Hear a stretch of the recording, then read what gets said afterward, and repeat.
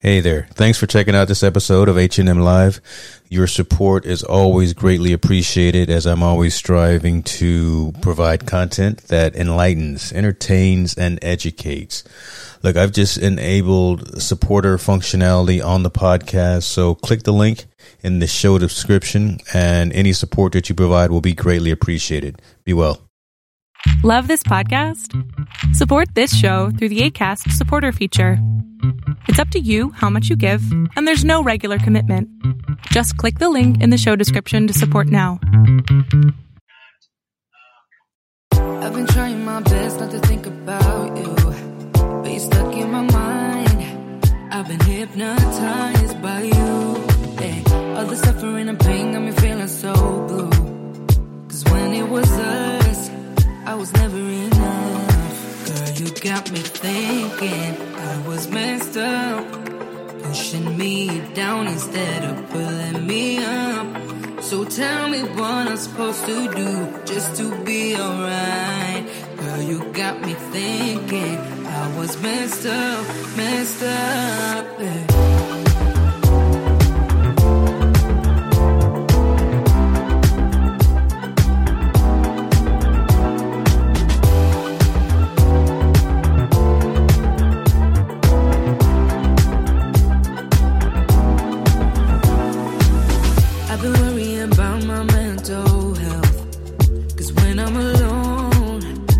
Checking my phone, yeah. Seeing all these people, having someone to lean on while I don't.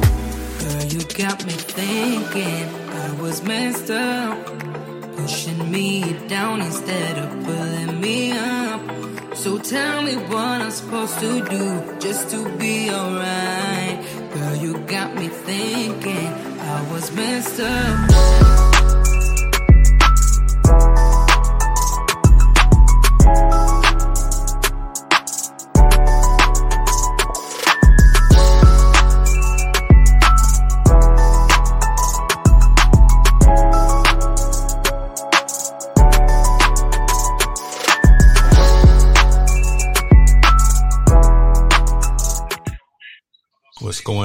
What's going on, folks? Team No Sleep, Brother Montel. Yes, sir. Huh? Happy Sunday, everybody. Shout out to everybody out there. Yeah, Sunday, March 21st. We back up in the building. I see we got folks online. I see you, Corey. I see you, tall boy. You in here for a minute. Glad you can stop by for a minute to have a conversation with us. We're going to talk a little bit about it. We got a lot of topics to talk about tonight. So, Team No Sleep, definitely the social impact of sports. We're not just going to talk about scores. We're not just going to talk about standings, but, Brother Montel came with some fire topics that we definitely want to get into. And man, you got the game on behind you or something? I'm getting all this feedback. No, you know what's crazy in the background, man? My son is actually on a college call with his recruiter. They got a team meeting for his college, so he's kind of trying to keep it on the unders doing that thing, so don't mind the back talk, but that's real the future deal right there. Yeah. Hey, tell him turn it up if he can't hear it. That's all right. Make sure he can hear that. Yeah, good. Bro, where do you want to start, man? It's March Madness. We can talk about that. We're going to talk about that, but I think let me defer to you, because I have a place where I want to go, but I want to be cognizant of you as well, brother, and see what's on your mind. I think obviously college basketball is the top topic of sports right now. March Madness going on, but I think even more important that they kind of trying to cover a little bit with the light is women's basketball and how the young lady exposed. Oh my goodness! You just want to go right to that one? Okay. Oh yeah, man. Let's go deep, man. We'll get to Michigan State tall boy for sure. And Coach Izzo's antics, but let's definitely get to her exposing what NCAA did. I mean, obviously, there is not equal treatment, and there is not a fair treatment when it comes to both of those people representing those schools and the NCAA as a whole. And I got some people that.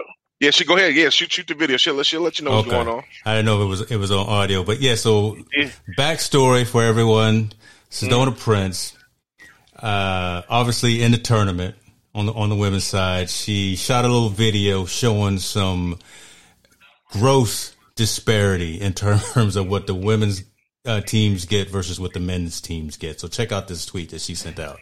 I got something to show y'all. So for the NCAA March Madness, the biggest tournament in college basketball for women, this is our weight room. Let me show y'all the men's weight room.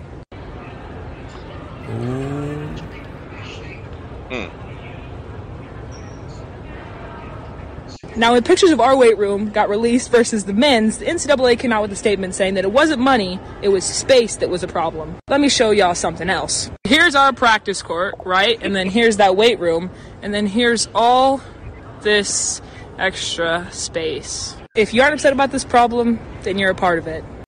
I got something to show y'all. I agree with her 100%. Now the NCAA did correct it. They built them a weight room or weight facilities. Yeah. But you know what? It's too late. They just showed. I think she showed you. Go ahead. So let me shout out to a company that I support and I represent, and the tweet is right below. Tonal saw that and they said, you know what? We got you. We're going to send you some brand new smart gyms to the facilities so that the women's side can have what they need to get what they need done. So shouts out to Tonal for stepping up. Yep. I mean, literally moments after she sent that out. But you're right. And this is where we're going. NCAA is wrong for this, and they know they're wrong for this. It is a gross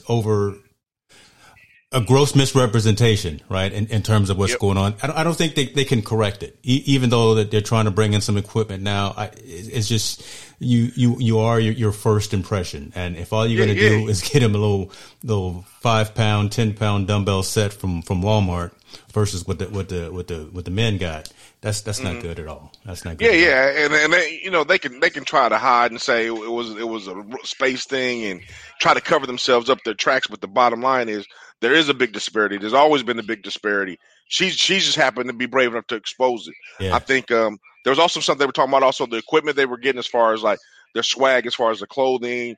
There's a big disparity on that between what the men and the women get, and also on the gift bags. I don't know if people know that when you attend a tournament or a bowl game, usually the sponsors give you a big gift bag. Yeah. Now I know for a fact players, I can't speak to the NCAA men's basketball. I don't know exactly what they get, but I know some of the bowl games for football, they get swagged out. They get PS4s. They get, $1,000 gift cards from Best Buy. They get all these different things.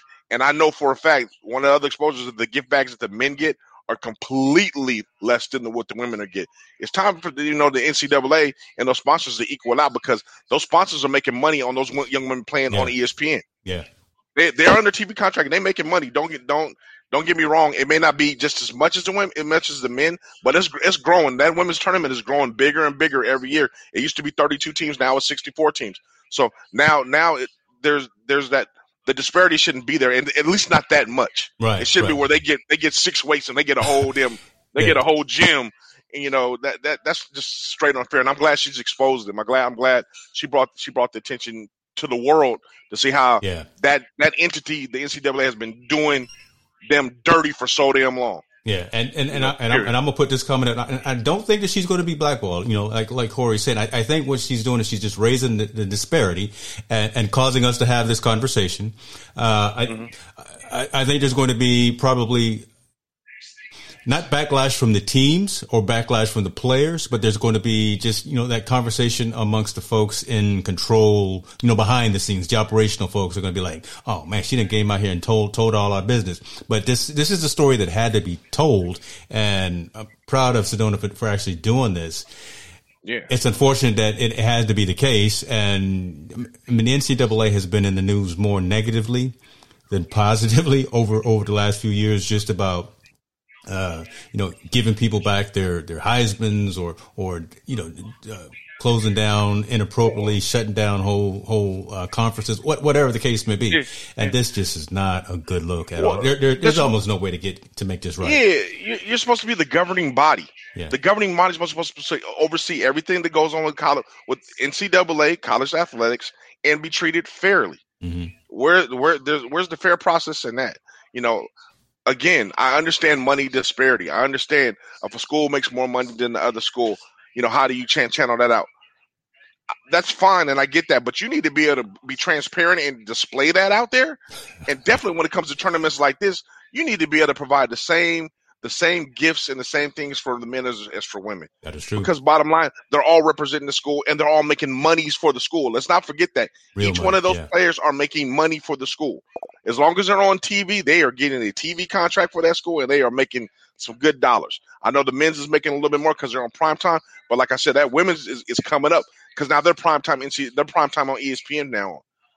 So I know tall boys like don't bring too much attention to the NCAA, so and don't think the institution doesn't come back for you. I agree with tall boy. I think they will come back in some form, but I don't think they want to take on the women's movement. I don't think they want that battle. Yeah. I believe they'll figure out a way to wash it under the rug like they've been. They've downplayed the story now that it's gotten out. They've kind of making sure they're sweeping it under the rug. But I do believe they'll dress it some form or fashion. Yeah. I agree with them. Yeah, this is a good this is an honorable fight to have. So I'm glad she brought it up. If she didn't do it, somebody else would have. But I'm glad that she, being someone who's a recognized star athlete. Well, they all are. But someone who's out there doing her thing on the court brought this up. So overall, this tournament though, bro, if you had a bracket, it's gone. If you had a bracket, it's busted. It's funny because you said it because I was watching the ESPN stats. ESPN said I think they had over 4 million people played in the tournament, right? Selected their team. Yeah. As of yesterday, there was only 114 that were left that was intact. And I know today, since what's the name got upset, since Illinois got upset, there can't be no one intact. Right.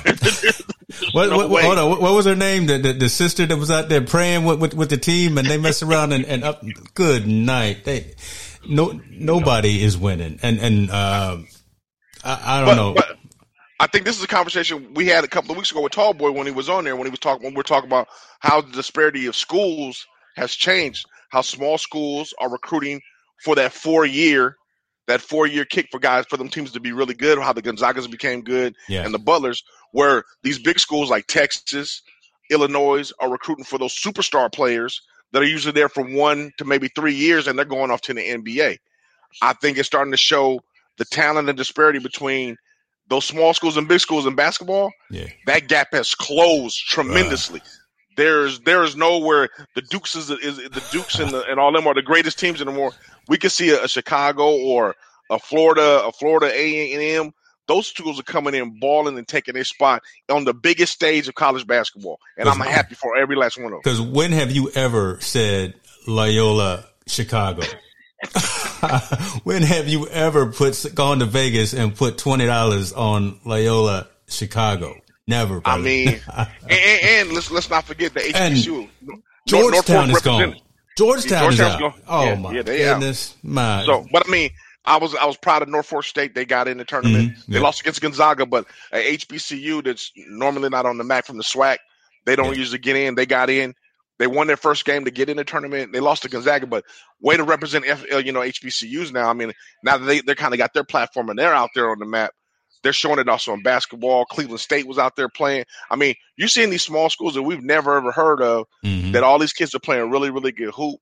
And like I said, they're shining on the biggest stage. I mean, the biggest stage of everybody. Win, lose, or shine, to be there to represent. Because, again, NCAA, we're talking about money.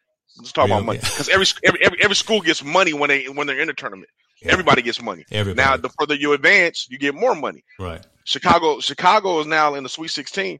Man, they probably just bumped their budget. Their budget just probably got bumped to $1 million now. Crazy. A small school just made $1 million for athletic program. Just a domino effect, right? Because again, just so more recruits, more coaches, more eyes watching, and you know who's going to benefit from this? Another school, Oral Roberts, brother. Yes. Oral Roberts is still playing.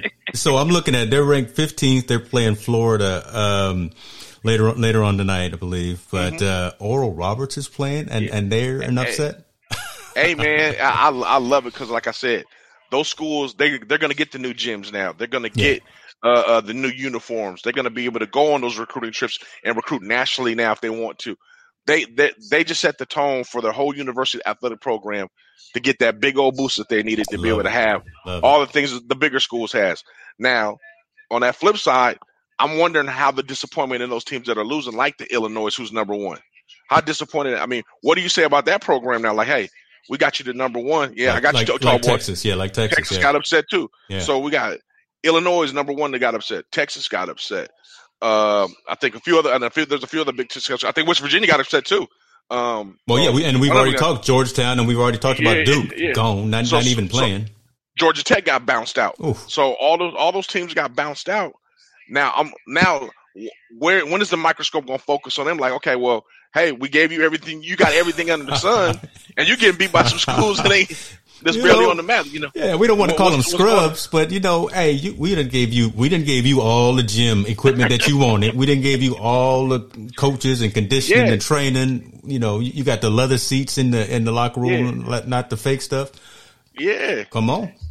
Right, hey, they're doing it without. So, and you doing it with, and you out earlier than them. I hope there's some focus on that. And let's go to the Tom Izzo situation with Michigan State. Yes, sir. I'm glad Tall Boy brought that up. Get it up. Tom Izzo, I will say he's wrong in the way he handled it by grabbing the young man. I won't say he's wrong in trying to explain the young man or talking to the young man and getting him right on the court. But he shouldn't have grabbed him. And the young man should have pulled away from that thing. And also, I think that conversation should have been done in the locker room and not right there on the court where you're walking in. So I fault Tom Izzo for that because he's supposed to be the adult of the situation. But I don't mind a coach and a player disagreeing. I really don't, because that just shows both of them are passionate. One's trying to explain it from his lens what the situation was, and the other one's explaining it from his lens. I believe the way it was handled and the way it was done, that should have been done in the locker room. But the thing is about this situation, Tom Izzo's notorious for this, and he's never been reprimanded. It's time to reprimand him. You cannot handle players in front of national TV like you're physically touching them, pushing them, grabbing them, doing any of that. I don't mind the verbal altercation. That's fine. But he's notorious for doing this. He's done this more than one time. Yeah. So I hope the NCAA or Michigan State steps in and says something to him about it, at least gives him a verbal warning, slap his wrist, do something, because at one point, somebody's not going to take them grabbing on them and doing that the right way. Yeah. One of the players is going to turn around and push him and says he's threatening. Now we're dealing with a lawsuit and it's all blown up on TV or something like that. So there needs to be something. They need to really talk about the situation and figure it out. Hopefully they can do it in-house in Michigan State. If not, hopefully the NCAA steps in and says something. But like I said, again, I don't mind him disciplining the player, talking to the player, telling him what he did wrong, or having a conversation with him. They should have waited till they got around that corner in that locker room. Yeah, in my opinion. Yeah, you see, I got it here on the screen, and it's emotions are emotions, and if you ever lace them up, then you have those emotions. But yeah, coach, man, you know better. You're one of the giants of the sport of the coaching, and you can't be grabbing on somebody's kid like that, especially in today's world where everyone's got a camera, everyone's watching it, and you know what, you coach were in the wrong. But see, so think about. I don't even think Bobby Knight ever grabbed someone like that. No, but Coach Knight was always throwing chairs and always throwing. Yeah. But see, my part about Izzo, my thing about Izzo, and now thinking about that's funny. Yeah, Corey said the same thing about Bobby Knight. Yeah. He doesn't take any accountability though. Like Izzo hasn't taken any accountability what he did wrong or what he says. He even in this press conference he kind of blew it off. Oh, we just had a disagreement and that was it. Oh, okay. Well, no, that's not just a disagreement. You had a heated argument. For one, it wasn't just a disagreement. And two, it came to a point where you had to put your hands on the guy and turn around. Again, I don't mind a coach coaching him, and I don't mind a player arguing. You're looking at it through two different lenses. Hash it out behind closed doors and talk about what's going on and get back on the right page. I think you reap what you sow. That's why Michigan State lost. Ooh, you got in a situation like that. You're arguing. You're not on the same page. And that was the one bickering. He just happened to yell at him. Izzo was yelling at all the other players. The players were bickering amongst each other throughout the whole game. So obviously they weren't on the same page. That caused them to lose that game. But again, I think either Michigan State or NCAA needs to have a conversation with him. Yeah, and let him know you can't do that. Yeah. Period. And he'll get away with it. That's where I was going. It's gonna move on. Move on. He's not the coach that they're going to use to make an example out of, right? Again, he's going to get the slap on the wrist. He's going to have to probably do a public press release or an announcement. But again, he's one of the giants in the college sports field, and he's got to be better than that. And so I saw Corey wrote up that Coach Knight actually did choke someone. I kept thinking about Latrell Sprewell choking out his coach. Carlismio, PJ Carlismio, something like that. Yeah. But it's Irregardless of the heat of the moment, the emotions, the tournament, you're out there balling and everyone's sweating and things like that. Things aren't going your way. You just got to have more control, and especially the coach has to have more control in those types of situations. And Tallboy made a point. Times are different. You got to change with the times. You can't. We're just in a different era where, like you said, everything's under the spotlight, everything's under the camera, and they're looking for a story. Times have just changed. You cannot act that way no more. You can't do that.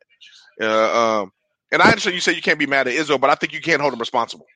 You can't hold him responsible. He needs to change with the times. He needs to know better. You can't put your hands on him. I think, and like I said, I encourage the disagreement and argument. I don't mind that. That's fine. That's anybody that's played at a high level of sports. Yeah. You have to be able. You're going to have that disagreement with your coach and be able to go at it. That's fine.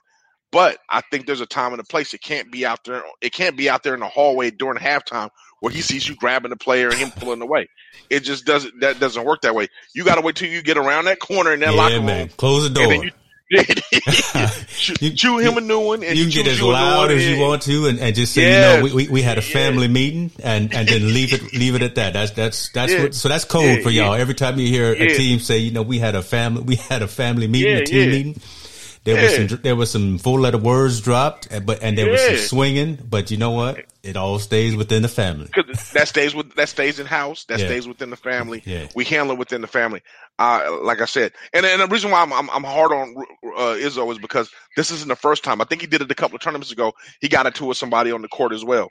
There was kind of an altercation like that. Just got to be smarter than that as a head coach. He should know. Basically, he should know better. He should know better. Yeah, and especially he's got the good people around him, right? Because like Corey said, I mean, Michigan State. I mean, they're one of the season-winning franchises, programs, and all that. I almost wonder, does this? And I'm gonna ask you this question: does this bring about not ammunition, but does this bring about a means for folks who are trying to get into head coaching positions that don't have an opportunity right now to say, you know what, I wouldn't act like that. Give me the opportunity. So we're always talking about diversity within the head coaching positions, right? Does this give someone who's sitting out there on the sidelines who's trying to get maybe that Michigan State position and to roll up to the AD, the athletic director, and say, you know what, I wouldn't do that. I'm gonna come at the athletes with X's and O's and strategy. I'm not gonna lay my hands on somebody. So I wonder, can someone use this to backfire against Coach Izzo? You know what I mean? That's no. I don't think they can use it again. Not against him, Izzo. You can use it as an example. Say, I wouldn't act that way if you're trying to get a job. But his resume is so strong. True. As far and he's been winning so much. And again, he's brought so much money to the university. Yeah. Hey, he gets a pass when it comes into some of those kind of things. But I do believe that his situation is an example which you don't act like coach. I wouldn't act like that if I was in that similar situation. I always believe incidents like that is always a teachable moment. This is just a teachable moment. Like, hey, you can't act that way. You can't do that when you're especially in a high profile situation like this tournament. We don't want our coaching staff to be reflected that way or acting that way towards our players. Get them around that corner, get them in that locker room, and then you guys discuss whatever you have to discuss. I think that's the way the situation should have been handled. It's some mishaps, man. And Coach Izzo's a great coach, man. I mean, he's in the tournament damn near every year. I mean, he's been there so long. It is what it is. So I'm okay with it. I just don't like the way it was handled and the way it was portrayed in the media. And I think they'll clean it on up. But I do think he needs to issue an apology saying I can't act that way anymore. And a little bit of accountability on the university level as well. I got you. Let me go ahead and let's get focused right quick. I want to put the screen on myself just for a minute. I need to give a shout out to my boy, Sammy Cool. I am rocking his swag today, for Team No Sleep. So Sammy, I appreciate you, brother. Appreciate you for what you do. Press and Sew is the name of the organization, black owned business, based out of the East Coast that put this together. So shouts out to Press and Sew and shouts out to my man, Sammy Cool, rocking the superstar gear today. So boom. There's my commercial for the day. Yeah, man. Got to show them love, man. Got to show some love. Let's stay on basketball. Let's go on up to the big fellas. Let's go on up to the folks that are legitimately getting paid for playing. Brother LeBron James. Ooh, yes. Big blow. Game break, all my Apple Watches was blowing up. My phone was blowing up. LeBron James takes a fall and is out indefinitely. Yeah, I mean, he has a high ankle sprain as they're describing it right now. Mm-hmm. I believe he'll be out, indefinitely for the NBA is three or 4 weeks for them to heal. Yeah. All the Lakers is trying to do is get to the playoffs, get Anthony Davis healthy, get LeBron there, and get to the playoffs, and they can work their magic. It doesn't matter if they're the 1 seed or the 8 seed. At this point with COVID, with no fans there, it really doesn't make that big of a difference, right? It's all in the quiet room, traveling, just playing. That's true. So I don't think you have that 6 man to be in that situation. I believe it's a blow for them now to figure out where they're going to seed it and kind of where they and now it's going to mess up their chemistry going into the playoffs. That's what I'm talking because about. now you got 2 players that are hurt big time. I mean, we could also go who's hurt. Look at Steph. Steph's hurt.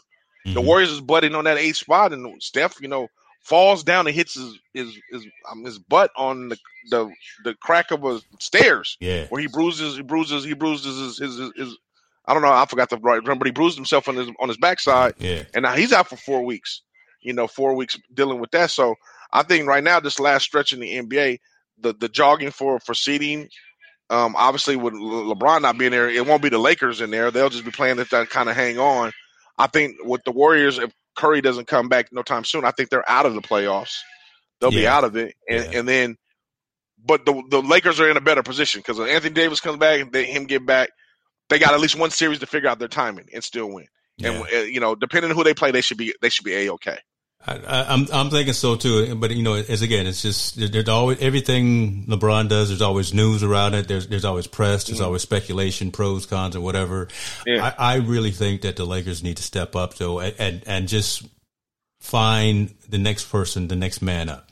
Look, AD really, in my opinion, is their guy. AD needs to be the man that's out there running the point. Yeah, I mean, I know he's not a guard, but he needs to be out there running the point. He needs to be calling the plays. He needs to be the person out there leading the team into the next generations, into the next. The offense needs to go through AD. Yeah, I hear you. The offense needs to go through AD. Yeah. But I do believe now. I mean, the question that opens up for me now is: do the Lakers now make a trade? Now that LeBron's gone or LeBron's down for a while, and AD's not 100% now. Is now the time for them to make that trade to get that third piece they've been looking kind of all year to kind of get? Do they package up something and try to go get somebody to bring them one in to kind of carry them over the hump? I'm not sure what the Lakers plan on doing, but if there's any time to do it, it would be now. It would be now to be able to do it. Grab that person and bring them on. I know they've been trying to package Kuzma and Marc Gasol and Pope Caldwell to kind of bring somebody on. Mm-hmm. This is going to be their opportunity to kind of do it. And this is Kuz. If Kuz, you're right, Tallboy. Kuz doesn't show up and show he can be that leader. He needs to. I was a big fan of his last season, and I think Kuzma needs to come in and stop talking and actually start playing. And more playing. Yeah. But again, are we asking too much for Kuz to be able to take on the people like the Clippers and all them and be able to? I mean, is he ready to be able to be that superstar when he's playing the Clippers and Utahs and the Portlands? I don't know if he's that dude right now. So I'm saying, if the Lakers plan on staying afloat where they're in now, you better make a trade. If they don't and they're okay with them jogging on the playoff spot and falling maybe down to 6 or 7, then keep everything the way it is and then make everything go. And I agree with you. Ingram was the better player. They traded the wrong person. They should have got rid of Kuz and kept Brandon Ingram. Yeah. I'm trying to find who was my guy. So I'm looking at. I know we got. No, it was Caruso. It was Alex Caruso. I was surprised by his ability to go out there and actually tough it up a little bit, right? Take some shots, take some blows, and drive to the paint. So Marc Gasol. Look, I know he's been around for a little while, but come on, Mark, we paying you $2.5 million, brother. I'm gonna say they are, but he's getting $2.5 million. He needs to get up in there and get in the mix a little more. I mean, my opinion only, and I'm not a Laker fan. I'm not, and I'll put that on record to anybody. I'm not a Laker fan at all. Me either. I'm just bringing out the controversy. But the Lakers miss Rondo right now, and the reason I'll tell anybody the reason why they did what they did in the championship last year, that playoff run last year, was because playoff Rondo showed up. When he showed up, he was able to hit the open three. He's always played great defense, and he's a great facilitator. Yeah, Schroeder's a better scorer, but he's not a better facilitator than Rondo. So they miss Rondo already. So with Rondo not being there, being in Atlanta now, you have Dwight Howard, who's that backup guy that was an energy guy. Him and JaVale McGee, who are both energy guys coming off the bench at center. They're there, and you got Harrell, who's doing a really great job. I think it's going to be up to like Morrison to come off the bench to be able to step up and score some more points for him. Schroeder's going to have to take a more active role in scoring. Kuzma's going to have to be the leader of the team right now. Fair or unfair, he's the leader of the team. Martell's got to be able to come off the bench as well to get some more points for him. And then Carlos Pope is going to have to be consistent. He can score on anybody. He just got to be consistent. If they can get all those pieces to gel together, they'll be fine. But I don't think the Lakers are going to be patient enough to wait for them to get it together. I think they're going to say, you know what? If y'all don't get it together the next couple of games, we're going to have to package something up and get y'all out of here. We're going to have to make some moves. Yeah, because they've already said they wanted Bradley Beal. You know, since I'm living in Southern California, they want Bradley Beal there. They want that third piece of the puzzle. DeMar Rosen from San Antonio, he wants to be traded. Lakers would be an ideal fit for him right now if they can match the numbers making a trade. LaMarcus Aldridge's contract is about to be bound. Man, they go get a big man again, LaMarcus Aldridge, to come over there to take up some of the slack. I mean, if this would have happened 2 weeks ago, believe me, Griffin would have landed in L.A. Blake Griffin would have landed in L.A. Yeah. But since it happened now, and Blake Griffin is in Brooklyn, now they got to scramble to figure out that next person to bring on. Maybe they'll bring back JaVale McGee. It's just jokes. Hey, man, no disrespect. Every time I think about JaVale, I think about how Shaq used to give him a hard time. Shaq and the fool. And Tallboy coming with 2.5 is the league minimum. No, brother, I'm seeing some other players that's making around 1.6, 1.7, 1.5. Look, brother, if you want to come on the show, I will send you the link so you can be a guest contributor to the day's festivities. You said you were only here for a minute. You've been here for the past 31 minutes, brother. You know, come on live. Let's shift to the new league, the 16 to 18-year-old league. Man, this coming on. Yeah, this is going to be a game changer. Yeah, this is reality, and this is really going to happen. This right here will be, I think, the game changer from high school basketball going into the next level at the NFL. And let's thank LaMelo for this. Yeah. So let's set precedents before we get into it, and I'll let you get into it because I know, again, this touches a lot of positive vibes. Overtime, sports media company called Overtime, is starting a basketball league for 16 to 18-year-olds and is going to pay at least $100,000 a year for these young players to bring their talents to the Overtime League. And, you know, this, I see more positive than I see negative out of this, to be honest with you. And I shouts out to Melo, shouts out to everyone that's involved from behind the scenes. Yeah. I've been thinking about this for the past couple of days, and again, just trying to be the devil's advocate and find out, you know, where there may be some negativity into this. You know, does this mean that a lot of these youngsters aren't going to go the traditional school route and going to focus on maybe going towards this? But, you know, right now, this is checking all the boxes for me in terms of providing opportunity for some of these young athletes. The only thing you lose here is your amateur status. That's it. LaMelo has shown, and I say shout out to LaMelo because LaMelo has showed the way that you don't have to go to traditional 4-year college in order to make it to the NBA. He did his thing. He played. He went over to overseas, did his thing, balled out, and now he's in the lead. And now he's one of the top. He will be rookie of the year this year, no doubt. The way he keeps playing, he's going to be rookie of the year. He showed that there's a different mechanism and different direction you can go to make it to the league. Mm-hmm. This right here is saying instead of kids having to go overseas and play, let's keep that talented 16 to 18-year-olds here in the U.S. and let them play in the league here, and we'll pay them, you know, they're just due $100,000 a year to go. Man, that a kid that's a sophomore that's going to make $100,000 a year, his sophomore and junior year from 16, he's going to make $100,000 his junior year and $100,000 his senior. To make $200,000 to play basketball is something he was going to do already. Mm-hmm. And something he was already looking to go to the league, or if he's not good enough to go to the NBA, he's going to go play overseas at that point and make more money and utilize his talent. I don't really see nothing wrong with that. Yeah, college education is very important, but these are talking about the elite guys, the guys that were going to be one and done and leaving early anyway from getting their degree. And this provides an opportunity they can always go back and get their degree. Yeah. I believe longevity is fine, but I mean, I don't know if I don't think it's a bad move. I think it's up to each individual parent and family to discuss what's best for them. And this is a valuable option. Yeah. This is not a bad option. This is a valuable option to have instead of not having any options at all except to go to a 4-year university and still be in debt for the next couple of years and maybe get your degree or not and leave out and go to the NBA. So I'm okay with I'm okay with this league starting. Me too, man. And look, I'm all about higher education. I'm all about, doing those kinds of things, continue on and always being an active learner. But, again, when you start looking at family situations, individual situations, and folks, again, who are out there balling and have this innate skill, have this innate talent and their drive, their motivation is taking care of their family. Mm-hmm.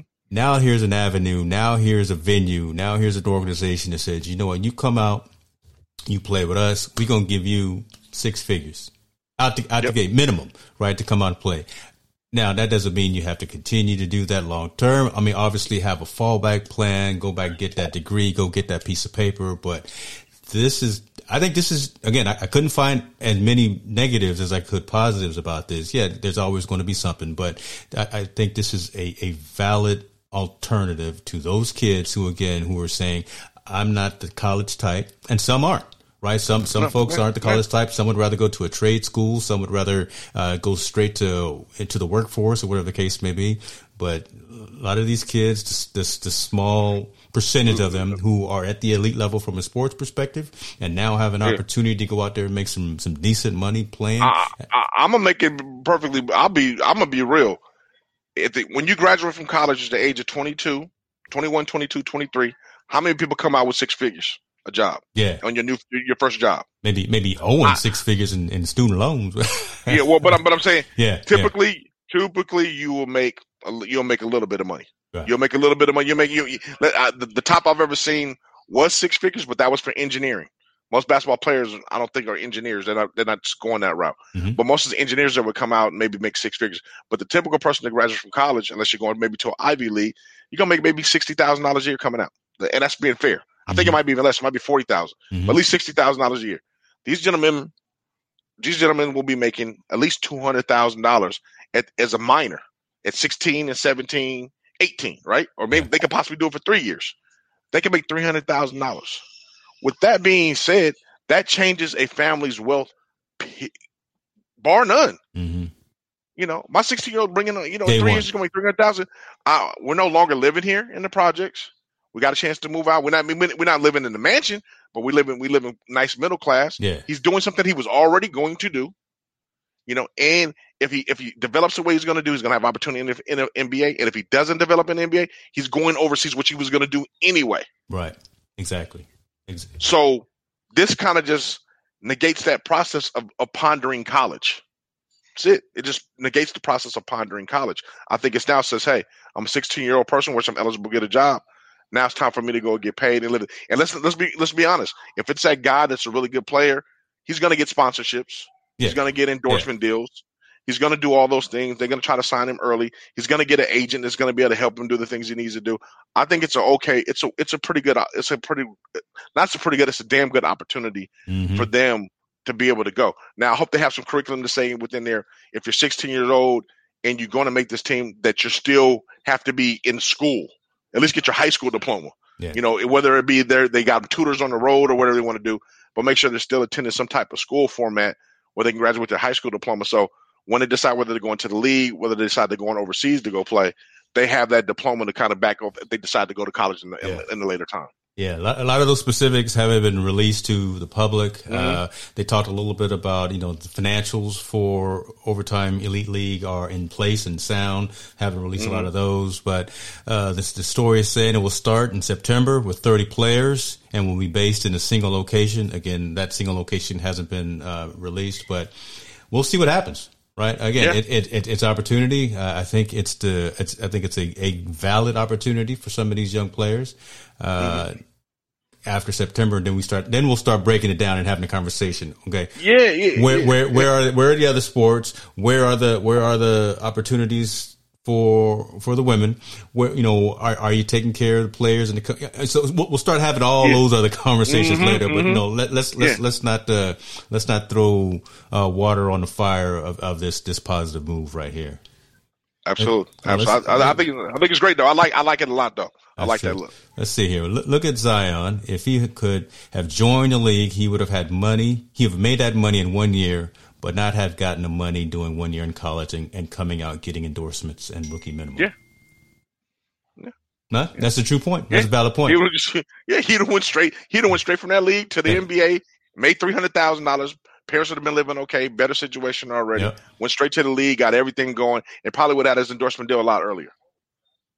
Done. You know, right. That's just the reality of it. I mean, those people that started that league are actually ingenious, because them putting that situation on the forefront is going to open up those doors for that endorsement deal to come faster, change their situation. And let's be honest, they're going to make money off of it. Yeah. You have the top high school players, 30 high school players in the nation playing in your league, supposedly in your league playing. They're already getting money under the table. We're gonna be all the way transparent. A lot of those people are already getting money under the table. Those small, those AAU teams, they get sponsorship by Nikes. Those guys get hired by Nikes, and I wouldn't say just Nike, by Adidas and Under Armour, and all them guys hire these guys to represent their product for these young men that wear the gear. Mm-hmm. Now it's just going to be on a professional level. They're just making it legit, man. They just flipping the page to make it legit all of a sudden. Yeah, so I'm happy for them. It's a good deal. It's like moonshine, right? Making that liquor actually on the up and up, right? Yeah, now they're gonna put it in the real bottle, put a label on top of it, and sell it in the store. That's all they're gonna do. So it's good. I love it, and I love it, and we appreciate you, brother. We see you coming with the controversy, and we love. This is what we talk about, the social impact of sports. So if you were able to come on screen and talk a little bit more, we would appreciate you too. You don't agree with this league, but that's all right. Right. That's everyone has their opinion, and I know you have a different perspective because, again, you were part of the leagues, right? And you were actually in that whole world. So would love to maybe have this conversation with you as well at a future date. And especially when we can have, because we were going to have a guest on today and talk a little bit about the role of the person.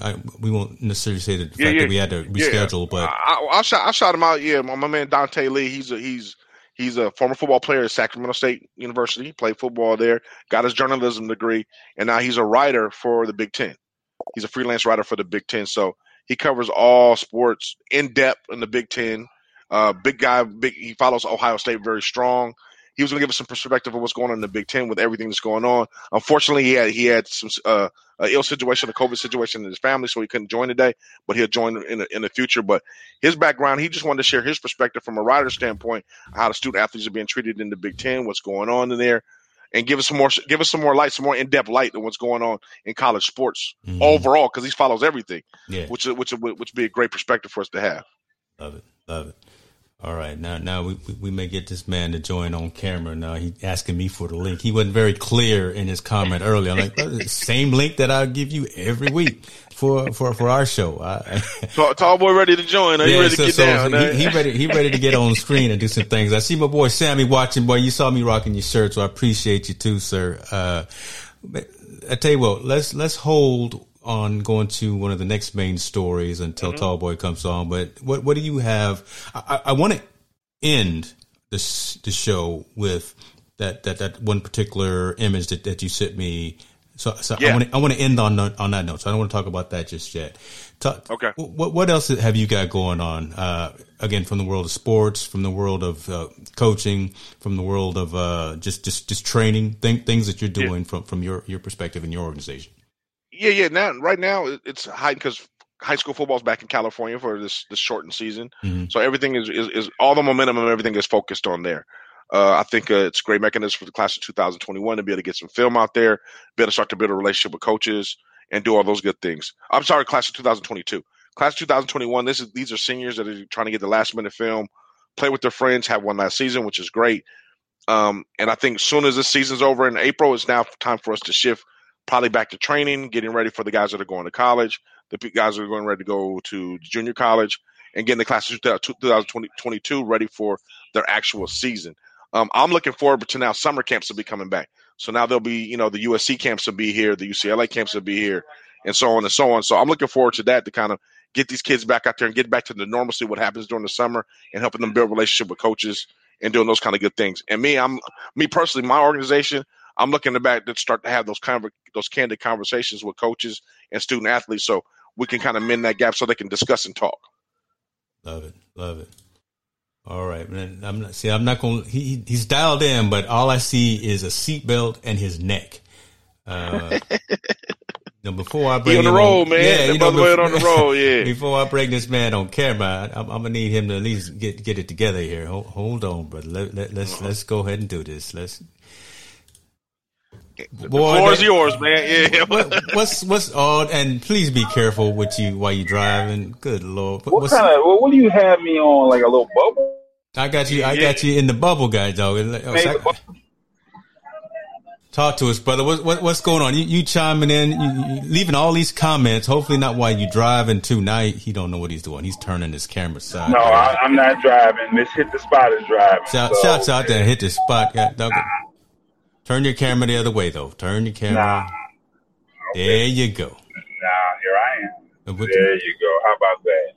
Yeah, don't mess with her because she's driving. Now, why is it that you're looking at me?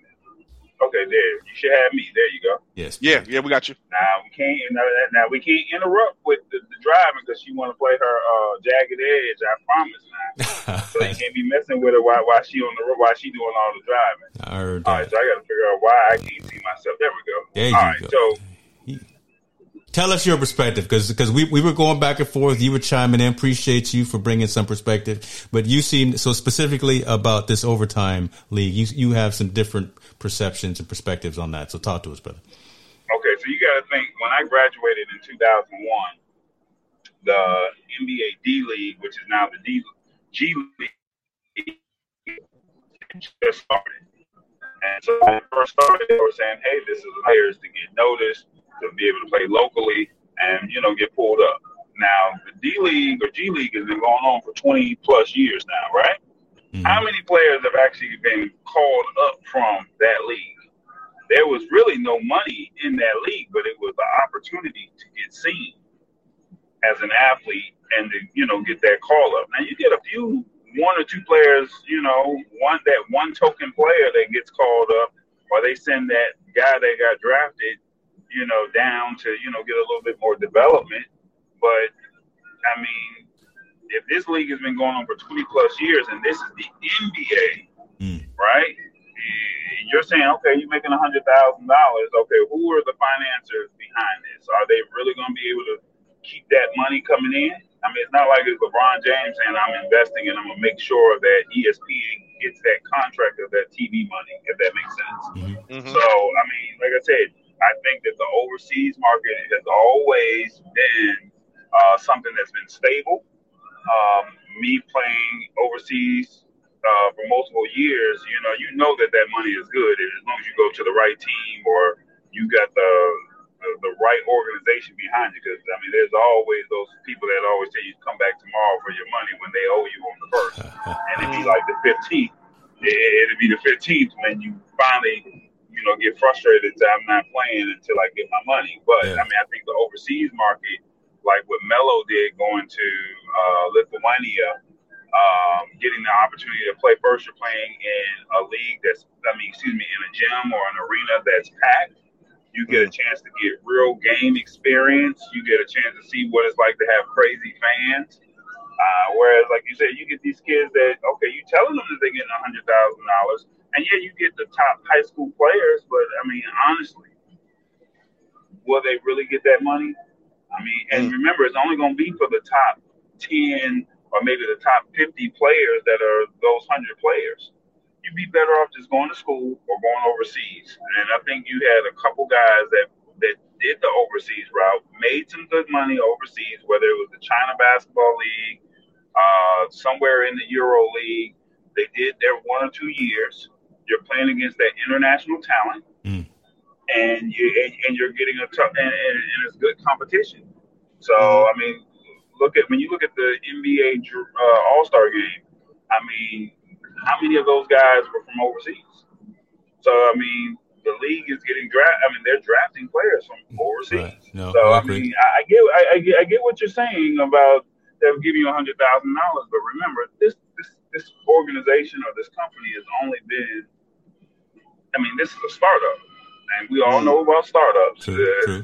Let's be honest about startups. Yeah, that's true. That's true. They talk a good game in the beginning, but a startup don't always fall through with what they say they're gonna do. Now, it sounds good, but until you see Fox Sports or ESPN or TNT jump on it with some guaranteed TV money, Now you're telling the truth. Yeah, now you're telling the truth. No, you're right. Yeah, and the main reason that I saw this because look, I spend all my Monday through Friday TV watching on CNBC, so I saw this on CNBC on the Financial Network and all that. And so let me bring up this part of that story, right? So it says Overtime's revenue comes from two sources. One is indirectly aligning with brands by integrating them into its content and making money off of video ads. So that speaks to us, the three of us, really, understanding that content creation, video ads, getting revenue from that. So that's one reason, one way. The other is direct revenue via e-commerce, where they say makes millions of dollars from apparel, and millions of dollars is in quotes. So to your point, tall boy, yeah, are these kids going to get some of that cut of this jersey money of, the money from the shoes, the money from the jerseys, the hats, and all of that type of stuff. And not to cut you off, but think about it. How many people are going to come to these games? You already have the G League. And when I played in the USBL, the ABA, the WBA, the D League, I mean, you remember you're going to some of these small towns that, there's nothing to do in these Roanoke, Virginias. There's nothing to do in the Norfolk, wherever Norfolk State, whatever that city is in. Norfolk, Virginia. Yeah. I'm sorry. Or you going to a Dodge City, Kansas. Yes, there's probably 5,000 people that live in the city, but are they all coming to a basketball game? Are they all going to put that $10, $20 down for each person to come to that game? I mean, it's not like it's a Zion or a LeBron or a Steph. I mean, these are the top high school players, but they don't have a name. Now, LaMelo has a name, so people will come out for LaMelo. But will they come out for who's the number one recruited high school player this year? I mean, I know Mikey Williams. Yeah, I know. Do they have the buzz? Do they have the buzz to bring out fans? Gotcha. Like LaMelo, because of social media, he is a phenom already. When you hear LaMelo Ball, it's like, okay, you know about him. And as crazy as you want to talk about him, like Michael Jordan said, he's already over delivered on what he's already exceeded our expectations, shall we say. But can you say that about the number one or the number two draft pick? They don't even have the buzz. Like LeVar Ball said, my kids puts butts in the seats. What does this other kid do? What does that other kid do? No, people want to see LaMelo. They don't care about Anthony Edwards or James Wiseman. They don't have. And unfortunately, these kids, they don't understand about the brand. So, you go find 10 more LaMelos, then you got something. But right now, there's only one LaMelo. So, you got to have a LeVar Ball out here. As much as people don't like. I was going to say, as much as we was tired of Ball talking all the time, as much as we was talking about him, tired of talking about that big baller brand, he showed it did all right with the marketing. Branded his kids. Yes, he branded all three of his kids, and unfortunately, the second one just did not do. He really messed up when that incident happened over in China. And had the daddy not pulled him out of UCLA, he would have been all right. If he would have just took the discipline, if he would have just took the discipline, but he got blackballed. That's the unfortunate part about it. He got blackballed. No different from this young lady that made this announcement at the NCAA. She's gonna get blackballed. She will. It will affect her unless she changes or she graduates from college and she does not deal with basketball at all. Wow.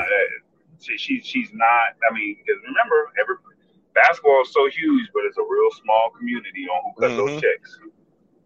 So you don't think that those NCAA people say, well, she did this to us, will make you think she's not going to do that to you? Yeah, that's true.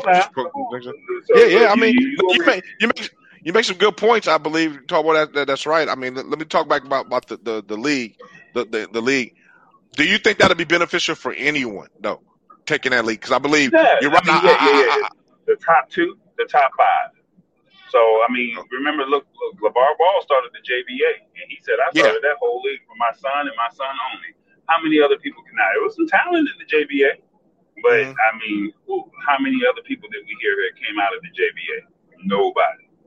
So it's only going to be one or two highlights, just like the D League. When the D League first started, it was like, this is the place to be. Like, if you don't make it to the NBA, you can play here. Whereas opposed to you going overseas, go build that name, you know, and then you come back. But I mean, unfortunately, we're 20 plus years in. How many players can you say they got a guy that's a lifer? He's been in the G League for 8-9 years now. I mean, don't get me wrong. I mean, $35,000, $40,000 is not a lot of money, but doing something that you love, I mean, $40,000 is not a lot of money. I mean, it's not a lot of money, but it's you know, cool. but But it's cool. Yeah. Now, when I played, they had 3 different tiers. They had the 15,000, the 25,000, and then I think it was the 40,000 or maybe 35,000 or something like that. So it was like you're either an A, B, or C player, if that makes sense. I was a C because I was fresh out of college. I had, you know, no years of service. And, you know, I was saying 2.5 was the league minimum for Marc Gasol because he's got the 10 years, 10 plus years of service. So that's his league minimum. Gotcha. So you guys are jumping on Marc Gasol saying he needs to step up. I mean, he's got the league minimum. I mean, you're not paying him big bucks to come out there and make a name for himself. I mean, to win for y'all made him a service player. I'm in here, get a couple rebounds, defend, and shoot that 3 ball. But you didn't say I need you to come out here and win games for $2.5 million. So it all comes down to the money. It's funny because you gave us a whole different perspective, and I'm glad you did because I can only look at it from the surface because I've never been in that circle, and especially the background. So that's an interesting perspective that you give about. You're right. It may be advantageous for you just to stay in school and pursue it after that. Because I like the point you bring. It's a startup, and we know startups. Hey, if you don't make it past the past 6 months, you close down, right? And with them saying, now that money's going, because if you do exactly, you forfeit. You give up all your amateur status at that point. So if you're a 16-year-old, you decide to play and it closes in 6 months, you can't go to college no more. Your only opportunity is to possibly go overseas if you're good enough to make it there. That means you got to take on the agent. You probably got debt at that point because you got to pay your agent and do all that stuff because he's going to pay for you to go travel, to go try out and do all those other things, being a high school guy. So you're right. It's something that a parent really has to really weigh the options. If this is a real deal, you really have to weigh your options and make sure it's the right scenario for you. Most parents don't know because they've never been down that road. It's like, I mean, if you didn't play college sports and you've already been down this road, you wouldn't know, shall we say, how this works, if that makes sense. But somebody like me who's been down that road, you know, I know, like, all right, well, don't go this route, go this route.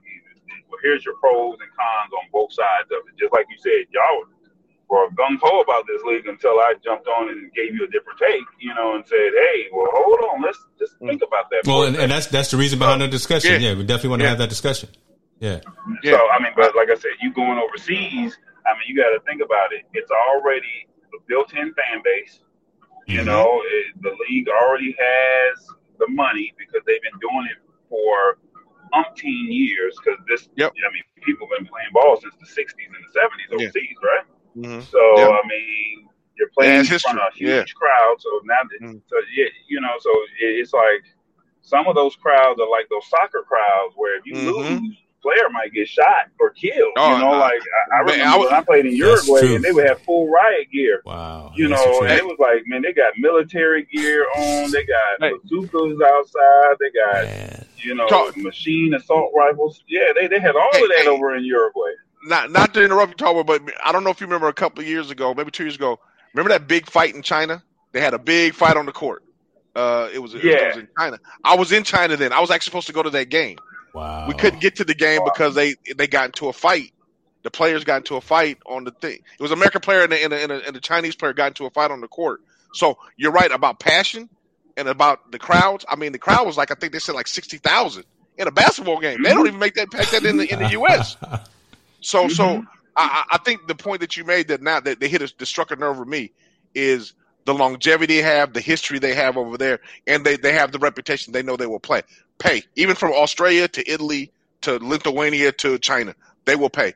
This new starter league, now that I think about it even more so, even though the payroll's only $3 million, there's a lot more expenses going into maybe more like $5 million. Because if you're trying to do everything you're supposed to do right, do they really have the $5 million to back? And is that the $5 million to make sure there's a longevity for at least 3 years for the first 16-year-old that signs? Because if it's not 3 years and you can't pay that guy for 3 years, he just lost all the opportunity in the world for himself to get to that lead in the NBA and develop by going to college and everything. So that part really struck a nerve with me. I do believe that league does have some advantages for some people, but for some, it's not an advantage if there is going to be an opportunity. If it's not going to last for 3 years, it's not a good opportunity at all. Point blank. You're gonna pigeonhole these kids, and they're gonna be blackballed. I see it now. I don't know if I'm saying the correct word, but I'm saying blackball because you're basically hurting all these top tier talent kids that chose not to go to college. Look at Ben Simmons. He comes in from Australia. He goes to LSU. He tells you straight up, I'm not going to school. I'm not going to class. I'm just here to play ball. And as soon as this semester is over with, that's it. I'm declaring myself for the NBA draft, and that's what it is, right? Mm-hmm. So, let's just say he doesn't go to LSU. He goes to play in this league. Okay, he's that phenomenal of a talent. But nobody would have known who he was because, one, it's LSU. It's guaranteed ESPN, guaranteed, college basketball. Yep. You're getting exposure. Are you going to get that same exposure? Maybe, maybe not, with this new league. Does JBA get any exposure? Does the D-League get any exposure?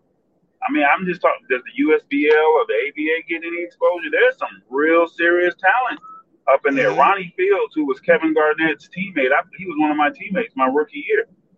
Ronnie Fields is one of the best Chicago basketball players. Like, he's one of the top 5 all-time greats. Wow.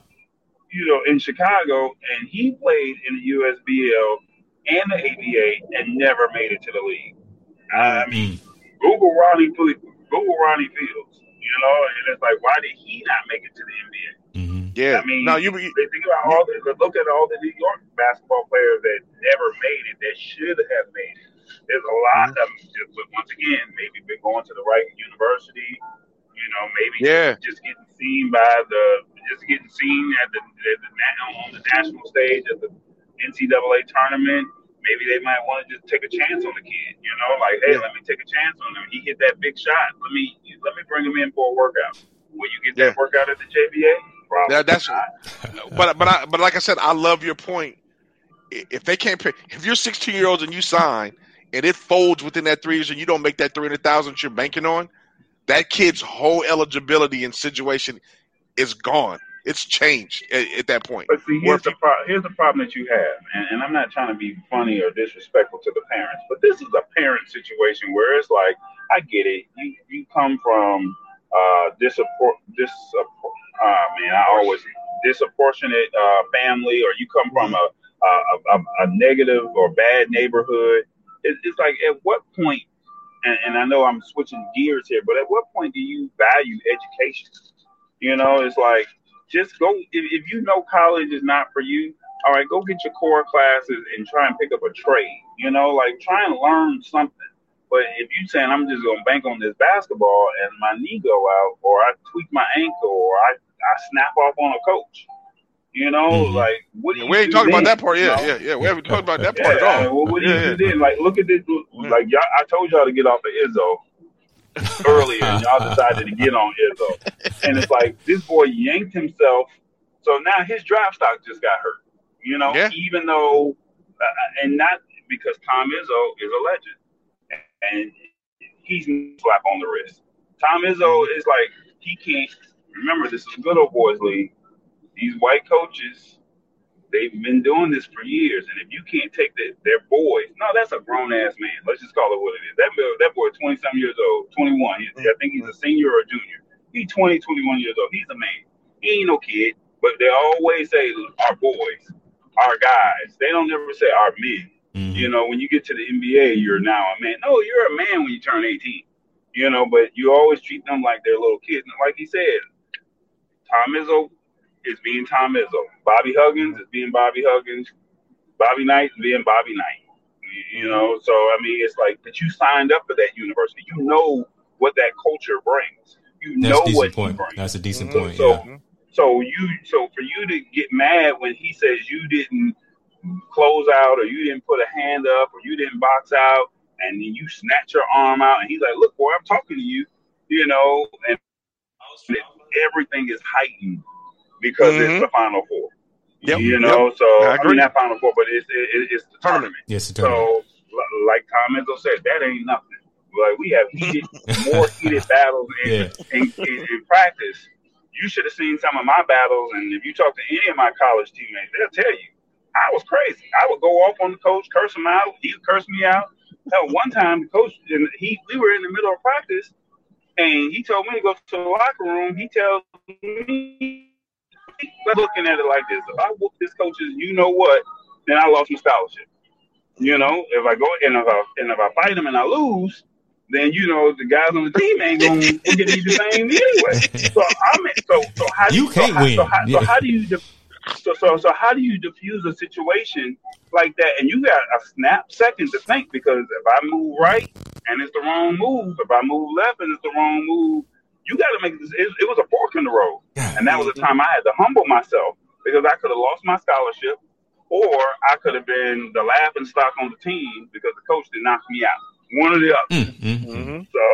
So what do you do in a situation like that? You know, so I mean, but you knew what you signed up for. That's a good You point. know, and That's a it's good like point. so at the end of the day, it's like Tom Izzo's not about to get a slap on the wrist, and you're right. You know, this is 2021. These coaches need to change. Yeah, there's a lot of things that they need to change, but is the NCAA won't start paying players? Probably not. Watch out! Don't get nothing started up in here. No, you know. No, I'm just saying. I mean, don't get nothing started up in here. you talk about the girl. When I say blackballed, I mean, like you said, you show the weight room. Yeah, it's wrong. You know it's dead ass wrong. You know that to put 6 weights in a whole gym, or we didn't have the adequate space because of COVID, and you knew that you could have used a high school gym and you had them kids over there at that high school gym. But I blame the coaches of the respective college to reach out to one of those high schools, or local high schools. This COVID, everything shut down anyway. Why can't you work out drive over to the local gym in Lafayette or wherever high school that is, instead of you out there doing that? Now, take this rewind just a little bit. Yeah, you're right. The gear is jacked up, but they've always been doing women's sports like that. Is it right? No. You know that the gear, like he said, you make it to the tournament, those brands, if it's a Chick-fil-A bowl, you getting something Chick-fil-A. If it's a Taco Bell bowl, you know you getting something Taco Bell. Everybody getting enchiladas. You know, enchiladas for everybody. Goddamn. So I mean, that's not just the NCAA. That's March Madness knew what they were doing, and those brands, they should be just as equally reprimanded, just as like highlighting the NCAA. I agree. You need to highlight those brands and those sponsorships, because you gave it to the men. Why didn't you give it to the women? Yep, I agree. I agree with 100%, my man. It should have been blanket. But unfortunately, they don't respect women's sports, and that's why the WNBA, which is another topic, they don't get paid the dollar that they should be being paid. They feel like people aren't selling out the seats at Georgia Tech Stadium, or at the Houston Arena, or at the Seattle Arena. The Phoenix Arena, they don't sell out the seats the way the NBA sells out. So guess what? You know, well, we can only pay you this. They make more money overseas than they do in the NBA. I mean, in the WNBA. So, I mean, like I said, she's going to get blackballed because those coaches are going to say she spoke out against us. And like I said, this is a good old boy league. So it's like, this girl don't know her place. Now, let that have been a Cheryl Swoops. Let that have been a Candace Parker. Do you think that they would have had the careers that they would have had, getting the opportunity to play in the USA Olympics, or getting the opportunity to do something with TNT, or getting the opportunity to get endorsement deals? They know it. Those folks, whoever those, because you don't know the names of the NCAA representatives or the CEOs or whoever. You don't know who they are. So I'm just saying, you don't think phone calls aren't made? Those backdoor deals aren't done? You don't think people are they don't blackball? Yeah, they do. I'm a witness to it. I'm a victim of it. So it's like, oh, I said something. The coach that coached me my senior year, he invented the alley-oop. You don't think he didn't make a phone call and say, hey, the first bad game I had, I got cut. Now, how can I go against the guy that invented the alley-oop? He threw the ball to David Thompson. He's in the Naismith Hall of Fame. And I say the coaches, you know how they always say the coaches be tripping or they don't give you the opportunity. Well, I mean, so no one, if I say that, y'all laugh me out the room, but I mean, what do you do when the guy created the alley-oop and you say, well, he's not giving me the opportunity to let me shine the way I want to shine? He was looking at me like, boy, just shut up and play. You know, so like I said, you make the team and then you went to the University of New Orleans. Who's the coach over there? Oh, that's Monty Talon. Hey, I got one of your guys down here. What do you think of him? You don't think that they're not going to have an off-the-record conversation? Come on, man. No, they do it over at Dale. Make it plain. That's one-on-one. Yeah. That's. You don't think that they don't have those type of conversations about who that guy is? Oh, well, he's got a bad attitude. This is how you push his buttons. And I'm telling you, he's not a team player, or he's not a coachable kid, or he's not this, he's not that. And you're sitting there like, this is my livelihood that we're talking about. You know, I want to do this, and I want to make money doing something that I love. So it's kind of like all the eggs got to line up. You got to be a coachable kid. You got to be this great kid. You got to be all of that. And you turn around and put them on social media for millions of people to see in their money making season. Yeah, we already didn't make no money during the season. And we're having this March Madness, but we need to make that or recoup that money back. And you're taking money out of our pockets so we can make sure everything is fair for all parties. You don't think she's not about to get blackballed? Yeah, thank you for stepping up. I appreciate it.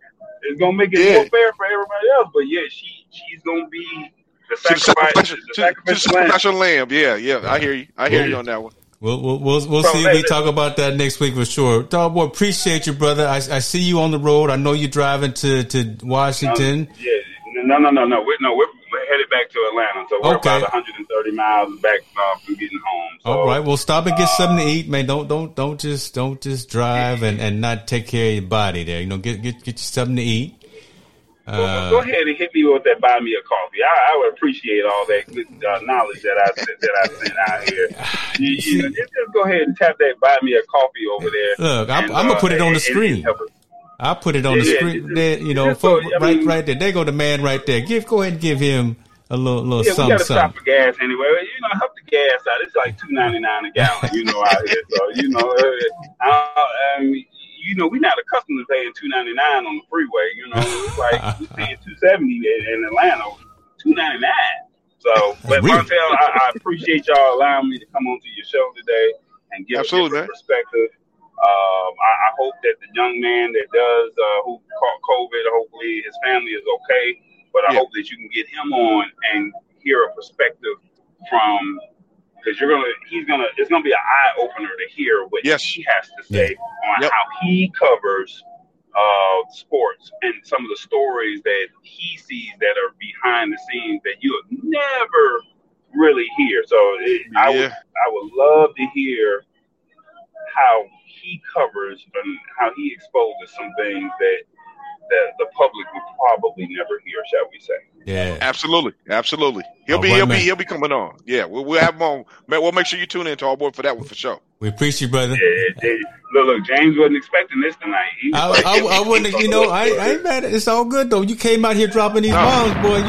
You came out here dropping all kind of bombs left and right. So you know, it's always good content, always good stuff. You're a good man, though, brother. Drive safe. I'm gonna holler at you. I'm out a little bit.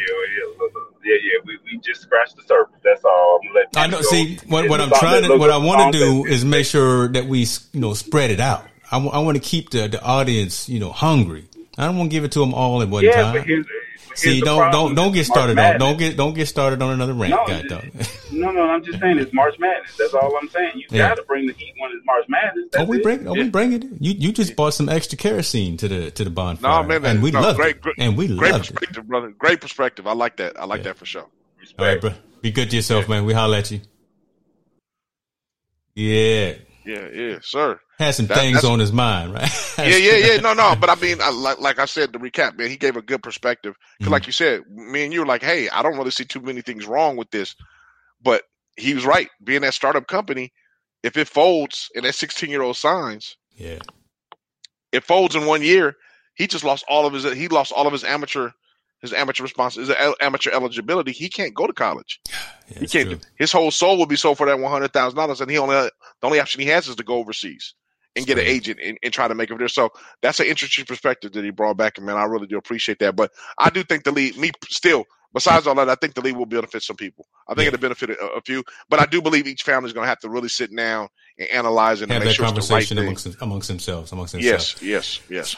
So let's go on to this other story before we close out the evening. Want to be, like I said, cognizant of folks' time, but we was bringing some heat. We told you folks we was going to bring it tonight, and it went off in another direction, and it was amazing. So we appreciate all that dialogue. But let me bring this on screen here, and you sent me this like literally 15 minutes before we went on air, and it's let me see if I can get this to show the top of that too. There we go.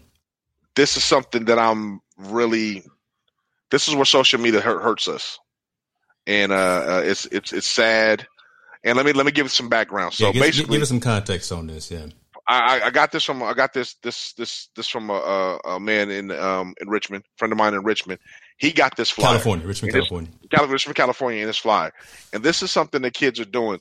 They're patterning and they're promoting kids fighting, just like the UFC, with graphics and putting it online, telling you where to meet for these young people to be able to fight and have a physical fight out there and go. This actually happened in Sacramento, California, over this past weekend. There was over 200 people that were there, confirmed. It got crazy when the police got there. Obviously, they arrested a certain amount of kids, but this is where I see social media imitating sports and hip hop and all that, and where it's now starting to go this route, which to me is disappointing. It's that marketing mechanism that we've all been afraid of it happening, but now it's starting to happen because now it's being very impressionable on our youth, and it's really to me, it's disheartening, man. When he showed me this and we were talking about it, or when I read his blog when he was explaining what was going on, I mean, I was almost literally shocked. I mean, these are two young ladies, they're promoting for them to go fight, and the thing is, people went there to go see it. Yeah, they went to go see it. That's definitely that's definitely a problem that we have, right? And especially for our youth, our young females to be out there scrapping out there in these streets for no good reason, to be promoting these types of activities amongst themselves. I mean, not even a third person promoting it, saying, come on out, there's going to be a brawl at the school, after school or something like that. Like we would do back in the day, right? You had a disagreement with folks, you probably go out there and hit them on the playground or something. But this is actually, again, 13, 14, 15-year-old young girls out here planning a fight amongst themselves and and then have a whole bunch of people show up, attend it, film it, and think that it's funny, think that it's cool. This is not funny. This is not cool. This is not what we should be doing with our time and with our talents. So and this is an awareness for parents. I mean, and this is not something that's just going. I'm sure this is just not the first time. This is the first time it happened in Sacramento. I'm sure it's happening in every city across America. People are doing something like that. It's just been brought to my attention and my awareness. And I'm saying, and people say, well, what does this kind of have to do with sports? I think it's a direct correlation because the way we brand our sports, the way we brand our individuals, we do these images and we do these types of things. We see it every day on UFC. They do the versus, and they have this big propaganda behind it to make sure you go see it. It's starting to be very impressionable to our young people, and they're starting to use it also to their advantage to not only promote positive things, but also now start to promote negative things. Like I said, I was pretty sick, and I was just like, man, I can't believe this really happened. And it's a kind of a sad day. So I think my cry is make sure parents be aware of your children's surroundings and what they're actually doing.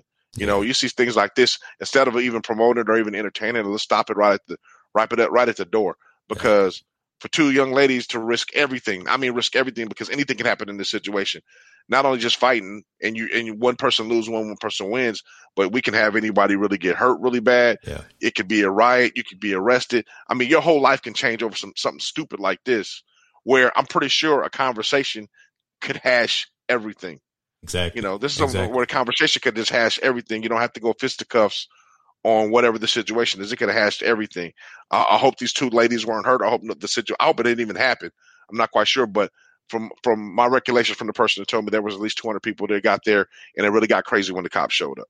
You know, kids were actually running and mauling out everywhere, wherever they go. So just be cognizant of what's going on in your kids' lives, I believe, and be very leery and very aware of situations like this happening. I mean, we all know our kids. People can deny it. You can say your baby's the sweetest baby in the world, but you know your baby's doing dirt, or your baby's a little wild child, or your baby's likes to fight, or your baby gets into altercations. You know your child. But you got to be cognizant of situations like this because, to me, nothing but bad can happen in that kind of situation. I agree. There's nothing good going to happen in that situation at all. Not if you're going to just go witness it, and not if you're going to be a participant in it. But there's nothing good going to happen in that situation at all.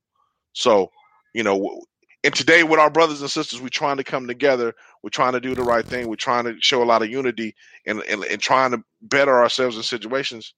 This is actually just taking us in the opposite direction. I agree. You said it, everything. I will just say ditto and verbatim, and just be parents. And even if you're not a direct parent, if you're just someone who has folks that you, someone looks up to you, right? You're a big brother, you're a big sister, you're a figurative big brother, big sister, whatever, uncle, you're that aunt, whatever. Be aware of what the youth are doing. Be aware that they're watching you as well. So, you know, I almost want to say have that home training, you know, that kind of thing. Know better, know what's right versus what's wrong. You know, man, just I got daughters, you got daughters. Yeah, and that's why this hits us so hard. Yeah. To see two young ladies is like, hey, they're promoting a fight for these two young ladies to go meet somewhere and actually ball it out and for us to watch. That just doesn't sit well with me. As a parent, as a mentor, and so on and so on. Like I said, we got to be very cognizant of what our children are doing, and you got to, you know, like I said, you got to have that reality check with yourself and your family, and be like honest and be like, hey, yeah, my daughter, she be out there doing that, but I'm gonna make sure she's not gonna do this. So, you know, just have that honest conversation with your family and your child and your children, and be like, hey, you can't be a part of stuff like this because I promise you, there's nothing good coming out of that. Not one thing. That's true. Folks, we talk about it. Folks, we this is what we do. Social impact of sport. We go there. We get awkward if we need to, and we hopefully it's valuable to you. Hopefully it's something that resonates with you. Definitely hook us up. Stay with us. Follow the channel. Bring your suggestions for topics because we're gonna keep bringing this heat. Let's talk about it. Like, so for next week, I know for sure 2 topics we're going to discuss. Yeah. Well, actually, you know, by next week we'll discuss the Deshaun Watson situation. Yeah, we didn't get a chance to go into that. That's right. Yeah, we'll go to that next week for sure. And then also I want to talk about this possible CFL XFL merger and how that will impact the NFL and college sports. Because if they do merge, we got a whole new ball game coming on our hands now with football. With football, there's goods and there's bads to both of them. But I know for a fact, it's been in the news. There's discussions with the XFL possibly merging with the CFL in Canada, and makes now football more of a, at least definitely a national, a global brand from Canada and U.S. North America definitely based brand for sure, big strong. But this could possibly have impacts in NFL or that kind of league going global with a very good definite infrastructure that would be able to go to Europe's and so on and so on and so on. So it should be great, man, to see if this could possibly pull it off. The Rock is doing some big things. I can't lie, man. Yeah, that's true. That brother's he's trying to pull something off. He's doing more than just making tequila and lifting weights. He actually doing some thing. He's trying to do something with which is commendable, man. Yeah, he's doing his thing. He's doing his thing. You know, I should probably go do some homework then and get prepared because we're gonna have that discussion. It's gonna get deep. If you are wanting to get on camera like our boy Tall Boy did today as well, let us know. Let Martell and myself know. I'll shoot you the link for the broadcast studio for any of those shows. But outside of then, brother, be good to yourself. Go hug your kids. Go see what your son is doing about his recruitment there. Oh, absolutely, man. He done, man. So right now we're gonna just, get dinner ready. It's 5:30 right now. Get dinner ready. Watch a little bit of basketball. Yes, sir. And enjoy the rest of the Sunday, man. I love it. Be good, brother. Y'all be good to yourselves. Absolutely. Have a good.